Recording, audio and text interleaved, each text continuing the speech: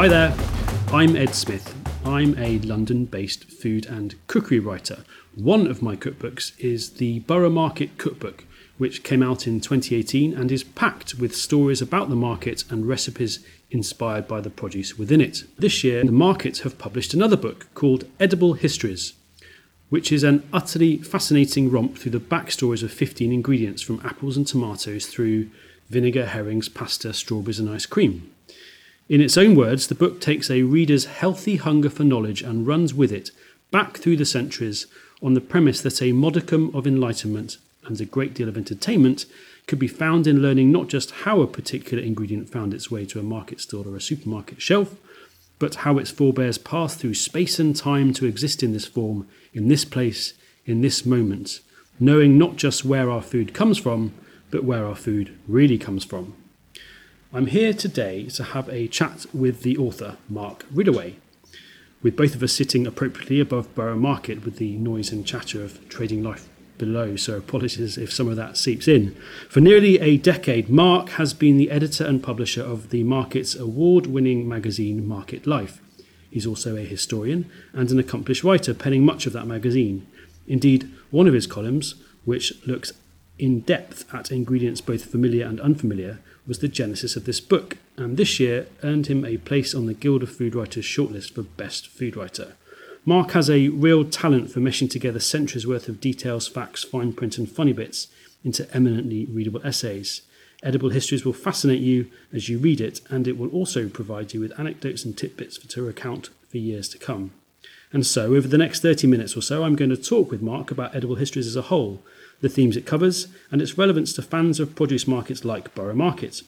We'll probably go off on tangents and rambles, but that's entirely in keeping with the book and the many enlightening and entertaining stories within it.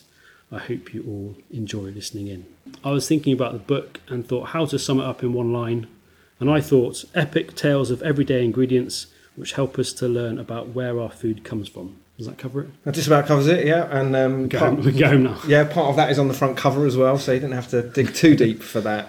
This is a book that sort of starts with the premise that those everyday ingredients, those things that we're deeply familiar with, are often actually a lot more loaded with history than we could begin to imagine. And I think one of the reasons that I've enjoyed doing this so much is that when I started writing this column originally and then this book, I had absolutely no idea how much how many fascinating stories could be found in something as mundane as a tomato or a strawberry. But then I guess seemingly mundane things often have very interesting stories to tell. Like most of the history that we learn is about how things like war and kings and big ideas change the world, but I think you don't get to be as present in people's lives as tomatoes and tea without having seen quite a lot along the way. Yeah. Some of the foods in this book genuinely changed the world, you know. Tea and coffee and the herring and the banana. They changed the landscape of the planet for better or worse, or often worse, usually better for us, but worse for other people. And there's other things in here that kind of just reflect the way the world around them changed. You know, the way that we thought about agriculture and medicine and trade and all sorts of other things. And then I think fundamentally, there's just when you read these stories, you find out about how people ate in the past, and you know if there's one thing that we know without any doubt whatsoever, and you know your own Instagram feed is testament to this, is that people are interested in what other people have for dinner. Definitely. And that's as true looking back thousands of years. And amazing how it's evolved. Actually, I'd love to. We'll talk a bit more about that in a bit, I think, but it's definitely enlightening reading the history. In a way that isn't. It's not boring to the lay person that doesn't want to read history books all the time. This is a book about food that's really interesting and involves and also adds to your knowledge about, as you say, tea. Yeah, and I think what's nice about it too is that because each of the stories is completely self-contained, Like each chapter stands alone, so you can basically read them in any order you want. It's been quite interesting actually seeing like the people who have read it so far, finding out which chapter they've read first. Right. Yeah. So it's definitely a pick and choose the thing that like draws your interest straight away. So what did you start with? Tea. With tea, right? Yeah, Interesting. Yeah. Like, tea and coffee seem to be the things that people have plumped for more often than anything else. Right. Which I think demonstrates just how fundamental they are to our lives. Yeah. Because like I for one cannot imagine a world where I wasn't drinking tea and coffee every single day, and I think that's. But you know, in itself, that's insane. Like we're talking about an African bean and a Chinese leaf that are completely embedded in everything that we do. So much so that you don't necessarily think about them and where they're from when you're drinking it. That's right. Yeah. And in fact, a very large number of people, including myself, would have no idea that coffee is. You know, I'd always presumed that coffee was a South American plant. Right. You know, and it's absolutely not. It's from Africa and the Arabian Peninsula. I think one of the other, because of the day-to-day nature of the things that are discussed in here, one of the things that I've really enjoyed about doing it is that although there's 15 chapters, there's thousands of like individual stories in here, and there's barely a day goes by where the opportunity doesn't arise to just share one of those. So like. Not because you're walking around wanting to share it, but because something's reminded you. Exactly, yeah. So pretty much every meal that gets served up, there's something that can trigger me boring on about the kind of historic hinterland of that. Go on then, bore me now. Okay, so every day I drink tea. So I think one of my favourite stories in here is actually relates to the very first mention of tea in a European document, and it came from in the 16th century, a Venetian magistrate called Giovanni Ramusio.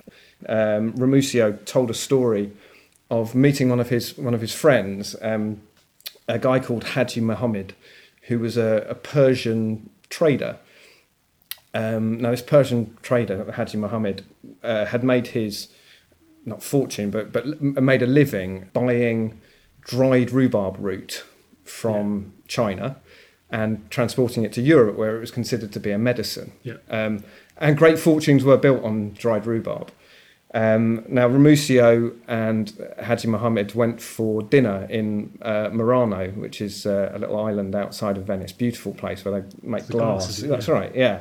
And a couple of Ramusio's kind of cosmopolitan Venetian friends were there too, and they were chatting, and Haji Muhammad was explaining about his last trip to China, and how when he was in China, he had seen the people there drinking this drink. He said that they make use of another plant, or rather its leaves, which the people call chai. And he was explaining how the Chinese would happily swap a whole sack of rhubarb for just an ounce of chai. Which must have seemed strange to them at the time, but right now the opposite is. Yeah, absolutely. So this would have, where rhubarb was just the thing, and the idea that there was something that was better than rhubarb, that the Chinese valued more than rhubarb, would have been fascinating, and to a rhubarb salesman, quite alarming. I have to say, reading that, I did think A, interesting, and B, I quite fancy trying dried rhubarb tea now. Yeah, right. I mean? That should be something we should bring back. It could be our fame and fortune, actually. The reintroduction of dried rhubarb root into the tea houses of Great Britain. Indeed, yeah. Well, what I really like about this is that Haji Muhammad explained that the Chinese had predicted that if tea was known in our parts, merchants without doubt would no longer want to buy rhubarb. So he was the cart salesman who had been around the world and seen the motor car. Yeah. You know, and he was obviously slightly concerned about this. But what I love about it is that anybody reading this in 1559 wouldn't have had a clue what he was talking about. Right. But 100 years later, the floodgates had opened, and Europe was full of tea. It reminds me of the close context of growing up in the 80s and 90s. We're probably still at a phase in Britain where olive oil was sold in the pharmacies. Well, that's always the story that you hear recounted, and someone saying, "This tastes delicious. You should put it on your food." So a British person sounds completely mad, and it must have been, there's loads of stories through the book of the evolution of food stuffs that are so commonplace to us now, or less so. So with herring and eel, for example, and I think it's a really good way into those topics. One of the things that I liked, and I think I know a reasonable bit about food and the origins of different ingredients, but for example, potatoes coming from Peru, chilies being from Mexico. But for some reason, I'd never really thought of the tomato as being origin Central America as well, and Mexico. Just feels like such an Italian and Spanish product to me. But reading through the tomato chapter just got me loads of updated me really on the details of the tomato, and how it took even the Italians and Spanish a bit of time, but especially the British thought it was quite an evil herbal product that herbalists would plant and no one else wanted to eat. And that's like, again, something that's so fundamental to what we eat now in all its forms. The tomato has got this process of getting into our diets, just as olive oil or tea does. Yeah, absolutely. And I think what's really staggering about the tomato is the fact that, until the beginning of the 16th century, no one in Europe had ever seen a tomato. No one outside of Mexico and a small part of northern South America had ever seen a tomato.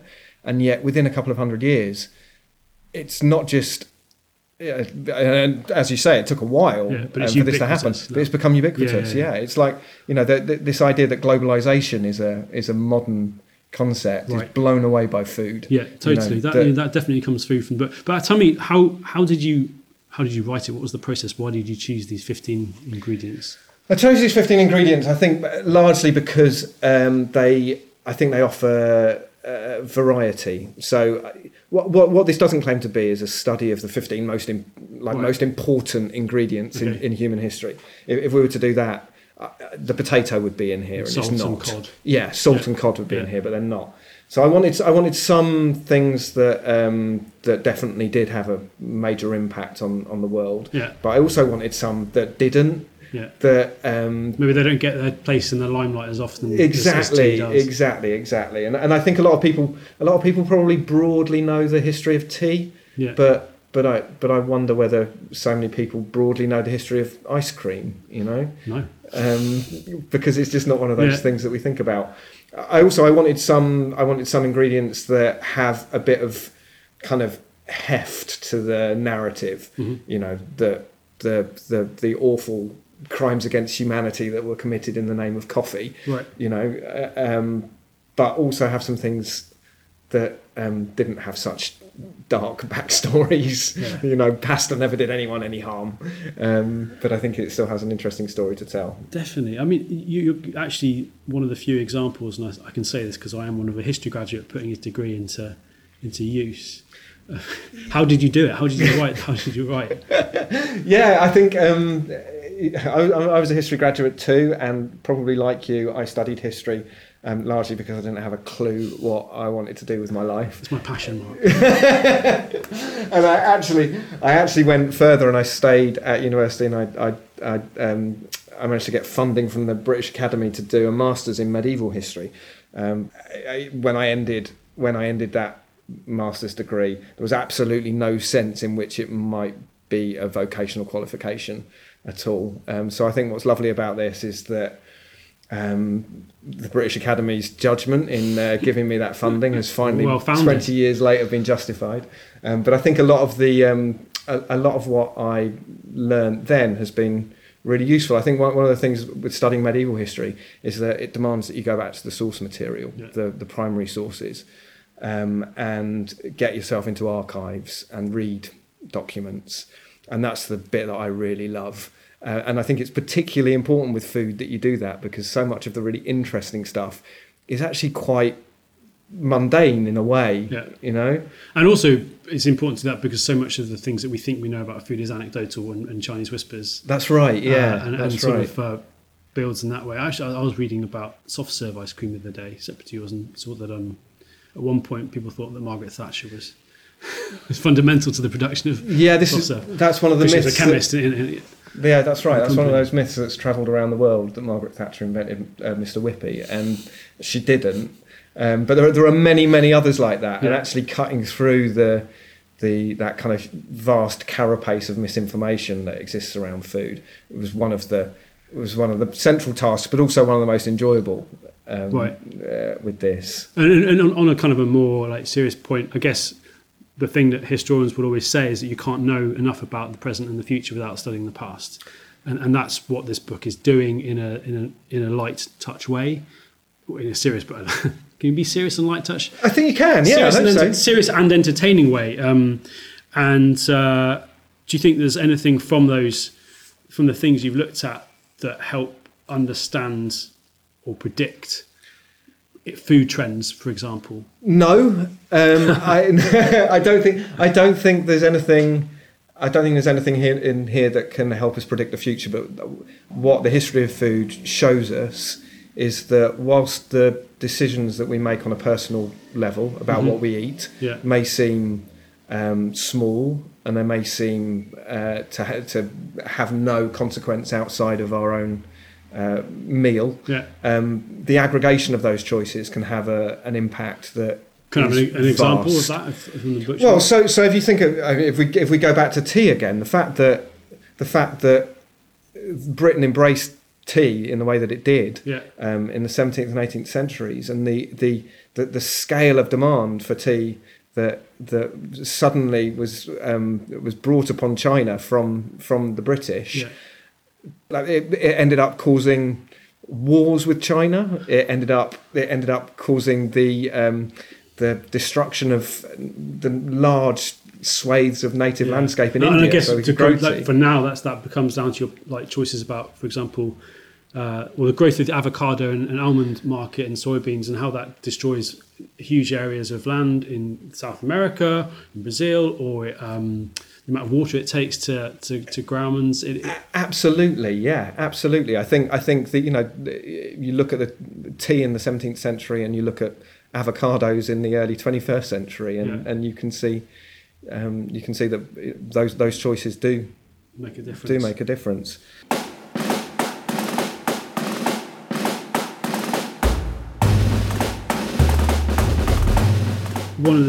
Another sort of theme that came out from me is that whilst often the origin of ingredients seems to come from the Americas or from Asia, so much of certainly what we do now is founded in Italian and Spanish technique. Is that fair, do you think? Well, yeah, I think what's really interesting throughout all this is the centrality, particularly of Italy. It was something that really surprised me. I don't think I'd ever really thought about how much of our food has been channeled through Italy in one way or another. So if you go back to the ancient world, obviously Rome was the great global hub that joined East and West. So a lot of things like apples and onions, domesticated apples and onions, came to us through Rome. And then later on, Italy was very much involved in the spice trade and the trade generally with the East. So things like cinnamon, which I write about, came to us through Venetians. Later on, and you mentioned Mexico, at the point that Mexico was being invaded by the Spanish, southern Italy and Spain were joined together as part of the Habsburg Empire. So a lot of the American ingredients that came to Europe came to Spain, but they also came to Italy. And there's something in the culture of Italy that I guess because it had been this kind of gateway for centuries, adopted those things really readily. Right. So Italy was the first to really embed tomato into its cuisine in a really quite complex way. And then, later on, when the Italian economy was really struggling in the 19th century, Italians migrated all over the world themselves. So a lot of Italians came to Britain in the 19th century, and they brought their food tastes with them. So pasta and ice cream and coffee, espresso coffee, are things that are now fundamental to what we do. Totally. And it's all Italy. All Italy. I think, but I guess that kind of moves on to thinking it's a book about global produce, but perhaps seen through the eyes of the British cook. Yeah, I think right? Yeah, I think that's very right. When I set out to do this, what I actually tried to do was to make it a truly to make each chapter truly global. Yeah. But it's impossible. You cannot you cannot consistently squeeze 6,000 years of history into 4,000 words. If you're trying to tackle the whole world, right. So I have necessarily kind of focused in on the British perspective. So ingredients often start somewhere else and kind of end up here. Right. So do you think we've not made the same contribution to global cuisine that others have? There's obviously there's always the classic, British food is rubbish, which I think we can kind of say is an old-fashioned approach now. But at the same time, looking even further back to a medieval start. Yeah, I think Britain's influence on global food has been minimal, except in as a marketplace. So Britain's main influence on global food was when the British Empire was using the rest of the world to produce its food. Yeah. So and to grow its empire. Yeah, right. Basically, yeah. So Britain's influence was one of taking food from elsewhere. Right. But there's not many. I don't think there's many. There's not many things in. If somebody was writing a similar book in another country about how food's got to them, there aren't many that would reference Britain very much, apart from the United States. Sure. We'll have to say we give ball game sports to the world in return for all of the food. Yeah, absolutely. But I think what's really interesting about Britain, and it's something that you still, I think all of us would still see in our culture now, is this kind of weird combination of openness and suspicion. So if you look back through the history of food, our willingness to embrace such weird foreign things as tea and coffee and turkey and bananas and spices, these were embraced. There's a hunger for them. Yeah, absolutely. And a real kind of, particularly with tea and coffee, just the fervour with which they were met is incredible. But then at the same time, there's this underlying suspicion of foreign vegetables, right. Particularly foreign vegetables. So what's an example of that? Oh, I mean the tomato, as you say. Whilst Italians were like inventing like modern Mediterranean cuisine by putting tomatoes in pretty much everything with their olive oil and salt. We were refusing steadfastly to ever eat. Sounds mad, doesn't it? Because there's some ingredients that obviously have to be transformed by cooking, but a raw tomato sliced is beautiful. Yeah, absolutely. The other that really makes me laugh is garlic. Right.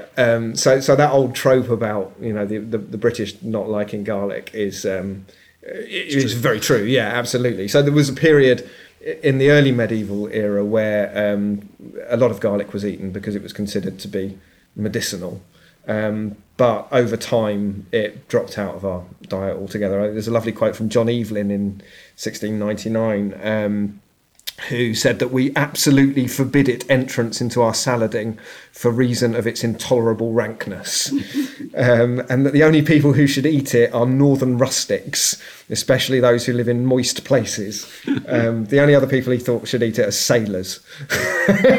But to be short, is not for ladies' palates, nor those who court them. And that was very much the prevailing view of garlic in this country until pretty deep into the 20th century. Yeah. But there are ingredients here that do feel synonymous with Britain now. Strawberries, for example, you got a whole chapter on them. Yeah, absolutely. Yeah. I think if there's if there's two things that come out from the book about that the British are good at, war and gardening, I would say are the two. And the strawberry is a very good example of the latter. Right. So I think the modern strawberry, the strawberries that are eaten not just in Britain but all over the rest of the world, were really developed by British horticulturalists in the 19th century. There was a real sort of systematic approach to I guess apples as well. Yeah, apples were even though obviously it's gone around the world from starting in the East.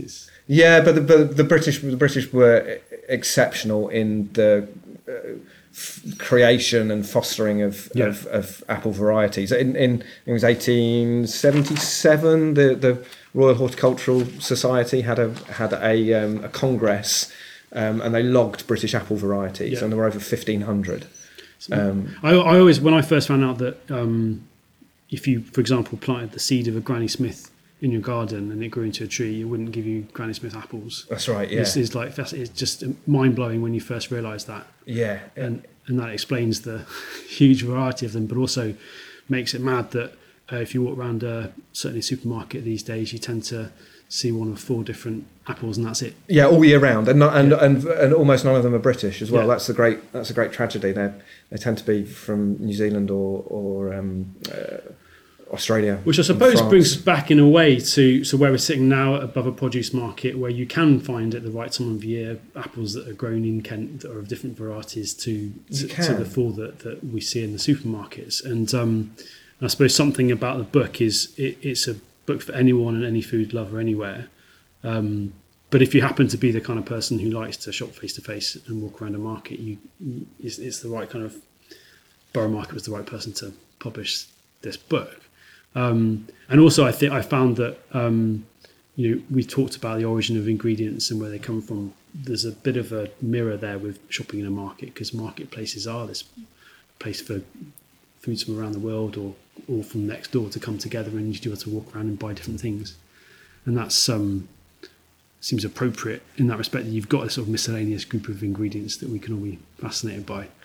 Yeah, that's right. I think the other thing about markets, which particularly this market, that makes it appropriate for this book, is that what markets do, a lot of food markets, is offer a corrective to some of the problems with, in inverted commas, progress that often come into the last paragraphs of each of the chapters. I think we see through this book how for many centuries the way that food was produced, the way that food was transported, the way that food was bought evolved at a glacial pace. Yeah. And then over the course of 100 years, everything changed. So the way that food was produced went from being essentially agricultural to becoming industrial. And whilst there are good things that come from that, there are also bad things that come from that. If you value things like variety, if you value flavour, if you value the origin ethics, story. And the origin story, absolutely right. What a lot of market traders do, certainly a lot of the market traders here, is work with food and look at food in a way that is quite that provides an echo of those earlier approaches. So the food is eaten and provided when it's in season, not all year round. Yeah. And there's a real emphasis on food being at its best when it's here. I think you touched on the point there about how the chapters tend to end up in the contemporary space, and I like, they're never preachy, and they're not always positive, but I think that's a good thing to think about, because it comes back to the knowing where your food's from, so you can understand and make a choice about what you're eating. Eels was a really good example to me of reading about an ingredient that I love to eat, that I know is endangered, but it's really quite a cloudy topic, the sustainability of eels. You never quite understand, and then in some ways that's reflected by the fact that, as I read in your chapter, no one really understands enough about eels, full stop, like how and where they breed. And it's a really fascinating topic, but one that just continues to keep the idea going around in my mind as to whether I should be eating it at all, where we buy it from, and how we buy it. Yeah, I think that the eel chapter in here was the one that blew my mind the most thoroughly. I had absolutely no idea about eels before I started researching this, and it is, as you say, it took thousands of years for people to start to understand the sex life of the eel, but all European eels are spawned in the Sargasso Sea out by the Caribbean, and what that means is that any eel that we eat here is an eel that won't reproduce, and that was fine when eels were plentiful, but due to probably a vast number of factors, none of which have been completely understood yet, but are probably related to climate change as well as overfishing, eels are highly endangered now. So the bottom line is that, if you have to ask the questions. You have to. It feels like we're at a kind of, I don't know if it's a tipping point, but certainly a crucial stage in the human life cycle of knowing where our food comes and the effect that it makes, that consumption has on the world around us. And now's the time to really start thinking about that origin and what choices you want to make. Okay, Mark, I think we could talk about onions and cinnamon and apples for ages, but then there wouldn't be enough mystery. That's right. Left in edible histories, which generally we're here to talk about it, but I do think it was a brilliant read, well done, and everyone should get a copy for themselves and read through. Is there anything, a little tidbit, a taster that you can leave that people have to find? A taster to leave. Okay, so I think one of the best things in the whole of food history is the fact that the Frenchman who brought the Chilean strawberry back to Europe, and the Chilean strawberry was fundamental to the development of the modern European strawberry.